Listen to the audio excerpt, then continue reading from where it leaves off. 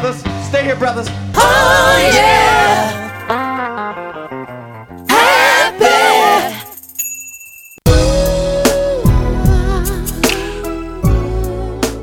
Hello, welcome to Prince Track by Track. I'm your host Darren, and today we're going to be talking about The Ride from Crystal Ball. Recorded originally on the 14th of June 1993 as part of The Undertaker. That version went on for 9 minutes and 38 seconds. And then re-recorded live at Paisley Park on the 29th of October 1995 and released on the 29th of January 1998. On the track, you have Prince, Michael B and Sonny T originally, and then on the version in 1995 you also have Tommy Barbarella and Mr. Hayes. Part of the band that Prince had at the time. The track is 5 minutes 12 on the Crystal Ball, or 9:38, as I said, on Undertaker. Joining me to talk about today is Josh Hollis. Hello, Josh. Hello, thanks for having me back. I feel like the genre of the song is pretty clear. You know, it's a 12-bar blues. In 1993, Prince, Sonny T and Michael B, the New Power Trio, as they were known, recorded a number of songs for a project called The Undertaker. Prince wanted to give that away with guitar magazines, to which Warner Brothers said, no, we're not going to do that. You can't record an entire album and then just give it away to people. So that kind of went onto the shelf. It was released as like a VHS a couple of years later. And then Prince went back and re-recorded the song, shortened it by about 4 minutes, and that live version then ended up on Crystal Ball. And it's interesting because, obviously the longer version, it doesn't really have any extra lyrics. It just has a lot more of Prince, doing a couple of guitar solos. There's just a bit more kind of interaction in the band. It's just Prince noodling. Yeah. He's a noodler. Those extra 4 minutes are just Prince, having a go with the guitar. Like, he's there with, at that point, those two guys had been playing with him for a few years. So obviously, they're good friends. And so he's just kind of having a jam for like 9 minutes. And then, obviously when he performed it, 2 years later, the shorter version, the version that obviously is on Crystal Ball, there's a little less noodling, but there's still a substantial amount of Prince just playing with his guitar in between, the various verses. And as with a few songs from this period, it doesn't really have there's like no chorus. It's just the fact that Prince sings the words, "I got the ride," like every other line, basically. So I have to say, like, you're a consummate professional, Darren, and you do a great job of preparing your guests when they come onto the show. You give them this nice sort of breakdown of what the show's going to be, and you were nice enough to link to the longer version from The Undertaker. And since I didn't know what this was, I just saw a link to the Undertaker version, and I thought, did the WWE wrestler do a version of this song? And I got very excited and was quickly disabused of that flight of fancy when I saw what it was. Just lots of noodling. The Undertaker debuted in 1990, and The Undertaker Prince's video only came out in 1993. So this was still early into The Undertaker's run. So I could understand maybe if at the time WWF had sued Prince and said you can't use the words The Undertaker, because obviously it's associated with this wrestler, but they never did. I scrolled through the video, and I was just hoping to maybe see the Undertaker hanging out in the background somewhere, but sadly that also did not happen. Unfortunately, noted real estate broker Mark Calloway does not make an appearance in that video at all. Yeah. People refer to him as like, a wrestler, but for the last 15 years he's pretty much been in real estate. That's where his real passion has lied. Making lots of money from real estate, Who wouldn't want to buy a house from him? Yeah, no, and obviously his brother at the moment is running to be like mayor of somewhere. So who wouldn't want Kane as the mayor? So yeah. I think the interesting thing with the Undertaker version, like you say, it is a lot more of Prince just kind of, playing with the guitar and just kind of, just having fun, really. The kind of early 90s Prince was. This is battle with Warner Brothers, so 1993 is just at the point where, in fact, 14th of June 1993 is 1 week after his birthday, essentially. So, this is Prince, a week after his birthday, having fun with his band, recording this whole thing, assuming that this album is going to be part of a giveaway with some guitar magazine. So it's before he started fighting Warner Brothers. So it's almost like a very kind of carefree version of Prince. And then from 1995, that version's obviously very much shorter, but by the time it gets released in '98, you're talking a Prince who is now out of his contract with Warner Brothers and who is distributing albums via a phone line. So it's interesting to kind of see the two versions, because that, like, I don't think you could argue that the '95 version sounds less carefree. But like the kind of carefree attitude and Prince just having a jam with a couple of friends, that really comes through on the longer version. Oh yeah, I would say the same thing. Like, that was the thing that struck me, is that, as he sort of gets away from the sort of standard song structure that they established earlier on, that sort of standard bluesy riff, and then just kind of starts playing and kind of going in different spaces, it really does feel like a bunch of friends just hanging out and kind of rolling with whatever the other wants to do, and creating something kind of unique and fun, but not really caring if it is totally cohesive, because I guess that's sort of the point with bluesy numbers, is that a person will just kind of go off and then come back and get back into swing, and then somebody else will go off and come back, and so it's just sort of having a good time, and you definitely get that on the longer one. The kind of the live version, when he sings it, he's he's interacting with the crowd. Obviously, having the crowd there gives it a different feel. And you are correct. Obviously, it's a 12-bar blues, so it so long as you know where the kind of the cadence comes for the 11th and 12th bars, you can improvise as much as you want, so long as you land back on those last two kind of chords. And obviously Prince, being a consummate musician, he knows, and also having kind of very tight bands. Obviously the band from '95 is essentially the same as '93, but with a couple of extra guys. They know exactly where the kind of the end of the 12 bars are, so they all know when to come back in. But I do feel like the kind of the interaction of the crowd in the second version does kind of lend it a different air to the.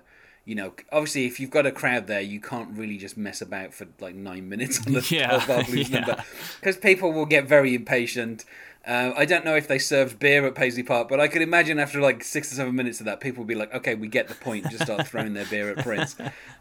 So it feels like that's probably the reason why it's only like 5 minutes, is because you could probably, if he went on for too long, you could kind of maybe feel the crowd maybe kind of getting a bit more restless. Well, at the beginning of that track, he's like, "Hey, don't leave, stay around."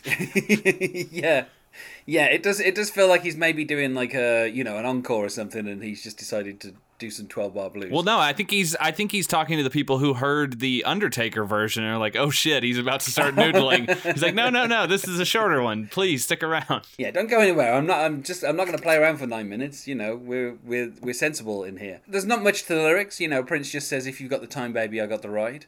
Where you want to go, keep you satisfied." It feels like kind of basic ideas of what Prince would want to kind of talk you. He tells, "If you like it real slow, baby, I got days. But if you want to take a shortcut, I know the way. And if you want to be alone, I like to watch." What is he? When did the movie Sliver come out? Is he just recounting the plot of that film?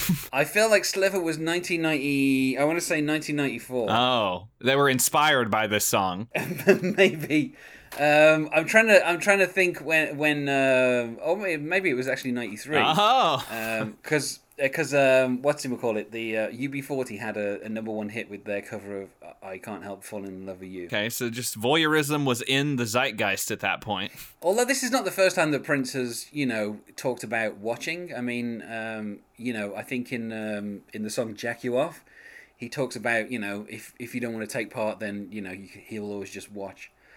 So Prince watching someone, let's say, entertaining themselves, is a subject that Prince has touched on before. But then he suggests, "If you want some good loving, baby, I'll give you all I got," which again, it feels like kind of normal Prince territory here. Yeah. And then he repeats the kind of the opening verse, and then finishes off saying, "I got the ride." But yeah, so like there's not a huge amount to say in terms of like the lyrics, just because it's just kind of Prince improvising. And I've seen a number of different people kind of doing like 12-bar blues, and simply because of the limitations of how long you've got, I feel like the lyrics, or if you hear someone trying to kind of come up with lyrics to 12-bar blues, they're always kind of limited by the fact that they know that you're going to get to the perfect cadence, which is the fifth chord to the fourth chord at the end of the 12 bars. So they always have to kind of let themselves get to that point. So it always kind of limits how much lyrics you can do, unless you want to kind of go over into another 12 bars or, do 16 bar blues. But, in this case, I think that's the only issue I have with like 12 bar blues. I guess for, improvising in terms of, from guitars or basses or, drummers or whatever, it's always quite interesting because, you can get yourself like 12 bars to improvise in. Mm-hmm. But for any singers, you're always kind of limited by the fact that, you've always got to kind of hit those 11th and 12 bars. And I think that's what kind of limits Prince here is, he knows the structure that he's got to sing to. So, you get kind of, you get 4 bars, and then you get, the last 4 bars. And in those last 4 bars, you have to kind of resolve whatever you're singing about. So Prince is kind of taken this structure of repeating the first 2 lines and then giving an alternate on the last line. Which still, if you're just improvising that's still like a clever structure to do. Yeah. But knowing how it works, it's kind of because the first 8 bars are pretty much the same thing. Like so, just repeating a line twice and then having that over the 8 bars and then changing it for the last 4. It's a fairly simple way to use the 12 bars. There's another song that Prince did a few years before this called If I Had a Harem, and that's also 12 bar blues, but in it he doesn't do this structure of repeating lines and then doing a twist in the last line. Uh-huh. He basically kind of just does a free form thing where he just kind of talks about if he had a harem, like all the papers say, and then he talks about how he would use those women to attend to his girlfriend rather than himself. So, I don't know. I think that's a more interesting use of the 12 bar blues than this song. But If I Had a Harem was never officially released, so I can't talk about that one. But I feel like this is an interesting enough song, and I like the Undertaker version. The version that's on Crystal Ball, I would say, with the interaction of the crowd, there's still a little something there, but it's less interesting. I guess if you kind of know how 12 bar blues works, you can always kind of feel the kind of the last 2 chords come in, and it's always you're always kind of building to that expectation, and that's how you always finish off a 12 bar blues is with the repetition of those last 2 chords a couple of times. I'm sure if any. Well, yeah, I think maybe it's his. Like you said, you sort of have to get back to where you started with all of this stuff, and maybe that's what he's sort of doing with the lyrics as well. He's ending it where he started it, and it's sort of the lyrics are kind of mirroring the music. And it's always fun to hear like a live version of a Prince song. And obviously the contrast between that and when he's alone and he's able to go on for like almost 10 minutes, like the contrast is there of what it's like for musicians when they're by themselves and musicians in front of an audience. So it's kind of interesting that officially there's no studio version of this song. Either you have the live version or you have the kind of improvised. The Undertaker, as a set of songs was mostly done in one take. So, it's kind of just like an improvised version of the song anyway. This is a song that Prince performed a lot live. Obviously The Undertaker's the first occurrence of this, but when he was on tour in 94, 95, 96, 97, 98, 99, 2000, 2002, 3, 4, 6, 7, all the way up until 2013, and even the 6th of June 2014 was the last kind of time that he performed this song live. So it was a live favorite. Wow. Essentially it lived as like a live song anyway. So I think people kind of obviously enjoyed it being performed live by Prince. But my favorite thing about The Undertaker as well is it was issued on VHS, but it was also issued on Laserdisc. Nice. To date, it has never been reissued on DVD. But yeah, and Prince also played a version of this on the DVD live at the Aladdin Las Vegas. Essentially it became like a live staple for him. He didn't perform it on his last couple of tours because those were, a piano and a microphone, and 12 bar blues doesn't really work on a piano if it's just you and a microphone. Like the whole point of a 12-bar blues is you have some interaction with your band members. So if you're by yourself, it just becomes you playing the same 12 chords over and over, and it's just not that interesting. So I can. If anybody could have done it, it would have been Prince. I guess he saw, he figured out he'd probably be better that he didn't do it that like live. So he, obviously dropped it from his set list for the last couple of years. But yeah, it's remarkable because out of all the songs on Crystal Ball, this is one of the few that Prince basically put into his set list, and it basically stayed there for almost 20 years. Clearly it must have been a song that he enjoyed. And obviously if you're a member of Prince's band and you've already heard a version of The Ride, then obviously it's easy for you to just learn it.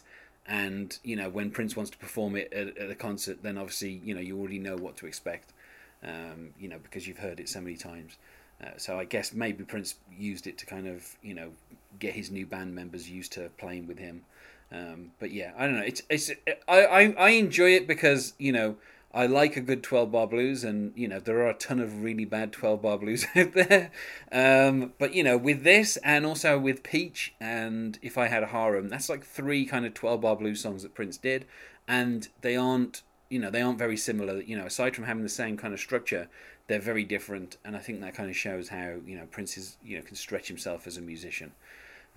So I would say for me 4 out of 5, and I only say that because it's 12-bar blues, and like it can only go so far. Like I don't feel there's ever been like a 12-bar blues song that I would ever give a 5 out of 5 to.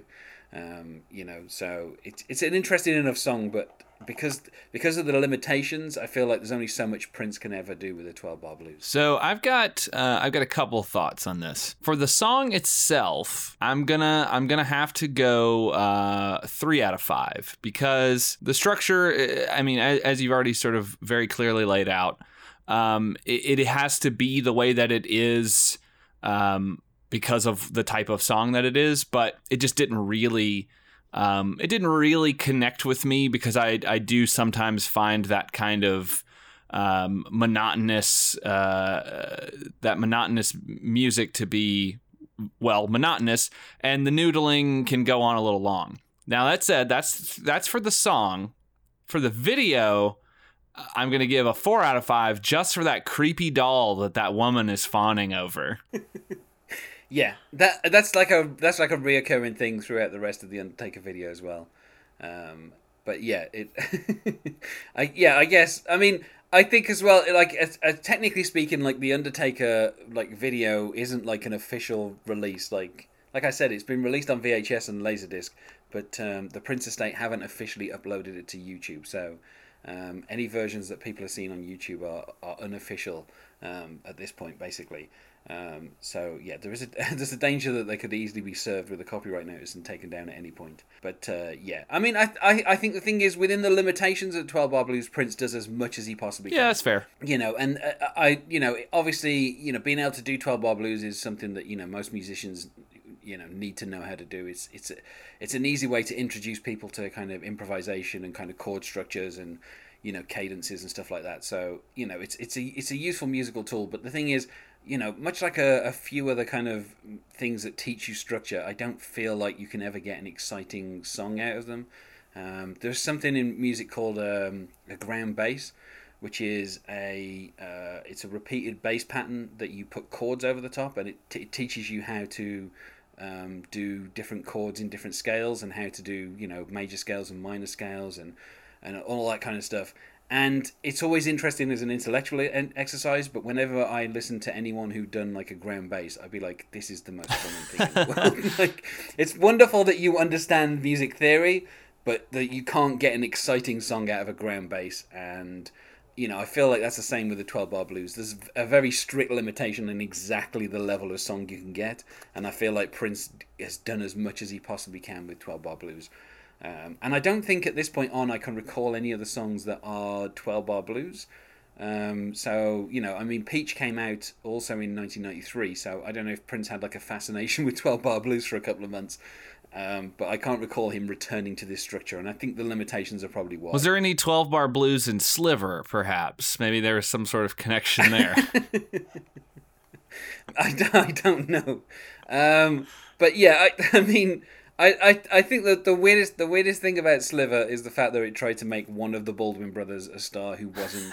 That like was it Adam or something? No, it was in it, it was I think pretty sure it was Was it Billy Billy? Baldwin. Yeah, Billy Baldwin. Yeah, no. I'm sorry, Billy, but out of the Baldwins, you are not the one that people are. Not. They don't want you to be a star. You tried it with Flatliners. You tried it with Backdraft. Just didn't work. We weren't taking to you.